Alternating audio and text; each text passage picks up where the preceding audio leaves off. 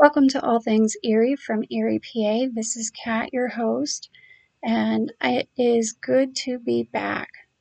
I know it's been a while, and while I've been down, I have been looking for stories from all over the place to bring to you. I will be trying to change things up a little bit. I'll be trying to make the podcast about 15 minutes or more. Please feel free to leave any feedback. I want to say thank you to everyone who has been downloading my podcast for the last year and a half. I cannot thank you enough. Before we start, I would like to just take care of some housekeeping, starting with the podcast. I am available on podbean.com, iTunes, Twitter, Spotify, and Facebook. This will be the first podcast that I will put on podbean.com that will have the ability to allow crowdfunding. With that said, I will be taking part of those donations and donating that to a charity. The charities that are up for the choice for this time around is the Humane Society. There is a story behind that, and our local fire department. With that said, anytime that there is a donation made, I will definitely give a shout out on the podcast for the next upcoming podcast.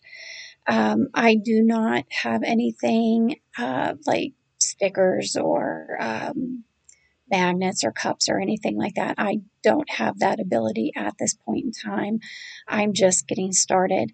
Will I have something? I would love to get something started, but at this point in time, I just don't have that available to me.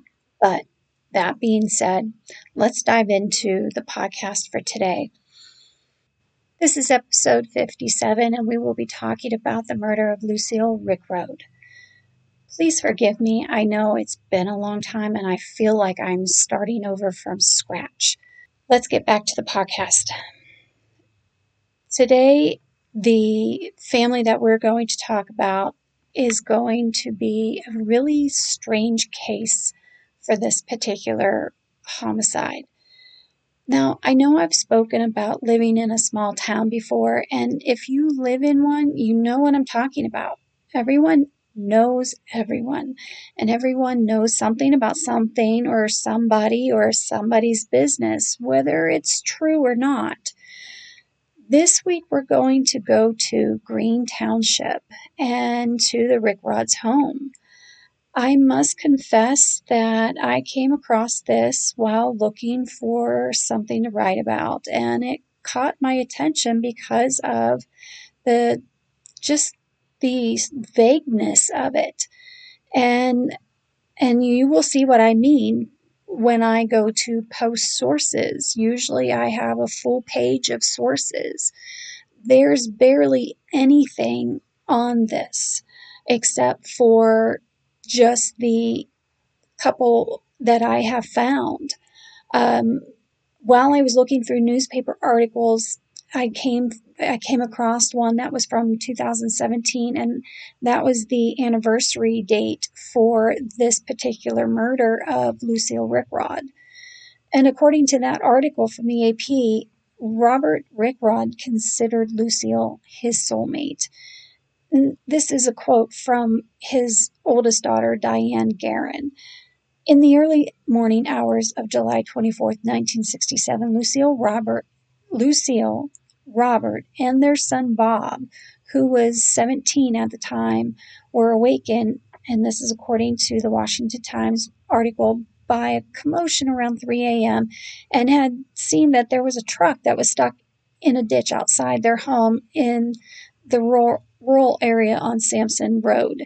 Now, I grew up in the country where it would take longer than 10 to 15 minutes for the police and or medical personnel to show up for any kind of help. So I understand where they're coming from.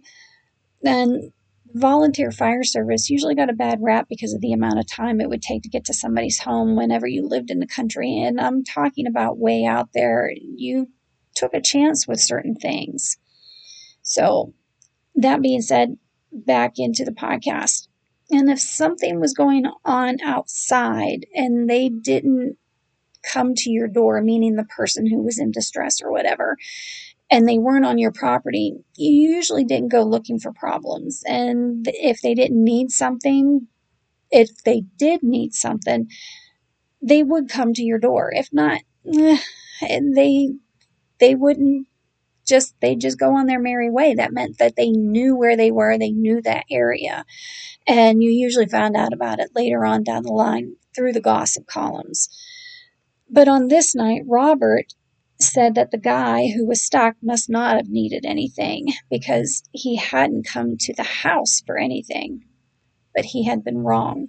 Even though the young man had gone back to bed when his dad had said that particular phrase, if the person had needed something, they would have come to the door, that's when he heard gunshots. According to the news articles, there was a gun that came through a window and was shot towards them. It hit Lucille, the mother, first. There were two more shots, one hitting Robert below the elbow, one more shot, and that one was towards the oldest son who was at the home at the time, whose name was Bob, which thankfully had missed. Bob had checked his mom and seen that she had been shot in the chest and said, "I think she's gone," which he had said to his father, whose response was, "Don't tell me that." At that point, Bob tied off his father's wounded arm with a tourniquet and dialed the operator, who in turn summoned help. Bob used to go to the fire hall with his dad and watch his dad in action as a volunteer fireman, so Bob did know what to do, thankfully for his father. The state police had taken the younger children, whose ages were ranging from 3 to 9, who had been sleeping upstairs, to a neighbor's house. When they got to looking into whose vehicle it belonged to, it came back to one David Kostovic, who was 27 years old at the time. Kostovic had been watching races at the nearby speedway before the shootings, and in this article it says afterwards. So he at some point got stuck, shot somebody, ran back to the races, and then in this roundabout way ended up in his father's home explaining to his father that he shot someone. Now, in amongst this, Kostovic also made it back to Erie to his apartment with his wife and infant child, who then ended up in a standoff with he had a high-powered rifle. He ended up in a standoff with the Erie police. So there's a lot of things in here that do not make sense.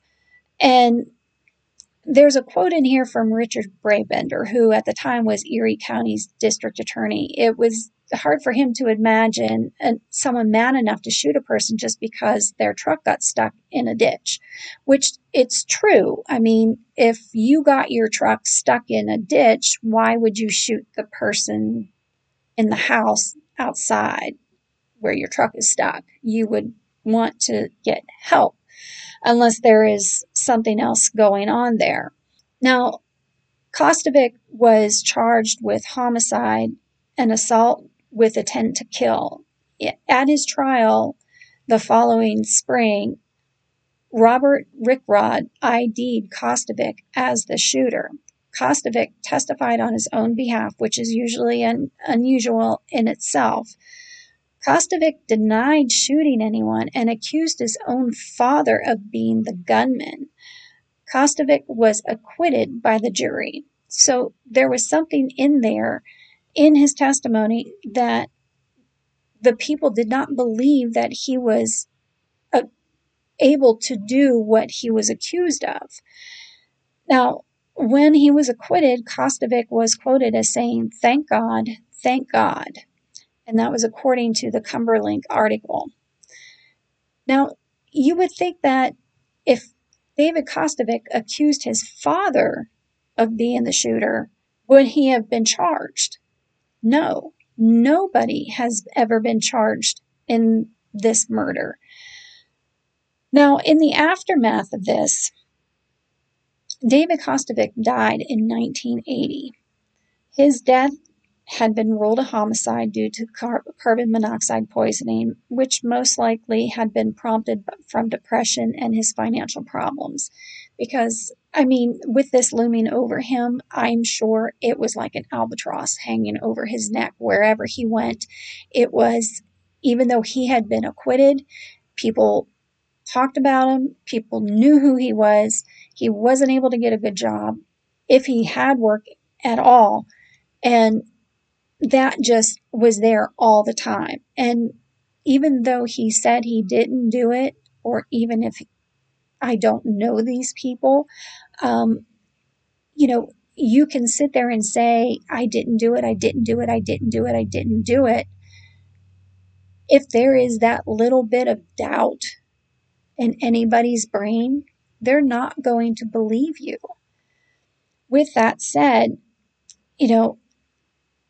the Kostovic family had their own turmoil to go through.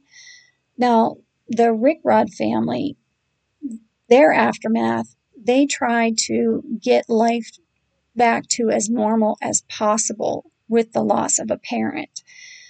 Robert, after losing part of his arm, ended up losing his job as an ice cream salesman since he could no longer make his deliveries. Mr. Rickrode had many sleepless nights after the shooting, according to the article, since he couldn't sleep in the dark since it happened in the dark. He kept hearing the noise of the gun, which that would be, I think, anybody having that kind of problem. So Mr. Rickrode ended up taking a job delivering newspapers for the Erie Times. His first route he took over from his son's future mother-in-law, and then he ended up taking on a second route and ended up having a route where he delivered to more than 600 homes daily and 900 on Sundays. Robert would steer the wheel with his stomach and roll the papers with his right arm, according to his son Bob. Robert was asked by his daughter Diane how he did it, and his reply was, I just do it. Robert managed to keep his family together after such a tragedy. He moved to be closer to family to help with his children who were still living at home. The Rickrode family had wonderful communities surrounding them. St. Gregory's Parish enrolled the younger children tuition free. The older children chipped in where they could, whether it was helping take care of their younger siblings or helping with just making their childhood as normal as possible with the purchase of a bike for Christmas.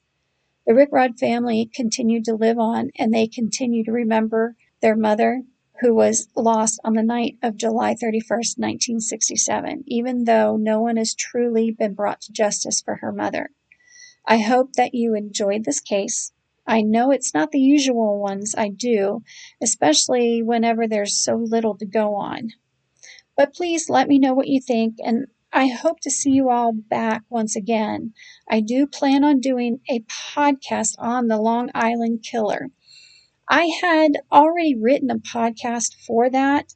I just need to update it, especially since all of this new information had come up with the arrest of the suspected killer and all of this new information that's been coming out about all his homes and stuff like that all across the country. So that will be a much more in-depth podcast, and those podcasts will be broken down into smaller segments, so just like this one here. So for that being said, I hope again that you enjoyed this podcast. Don't forget to like and share. And again, I know a lot of people are doing this, but for me to continue, I do need to start asking for people to go in, donate as little as $1, and that way I can keep bringing you these types of podcasts that you guys have been enjoying. Remember, I'm on podbean.com, iTunes, Facebook, Twitter, Spotify, and Instagram. Until next time, this is Kat signing off.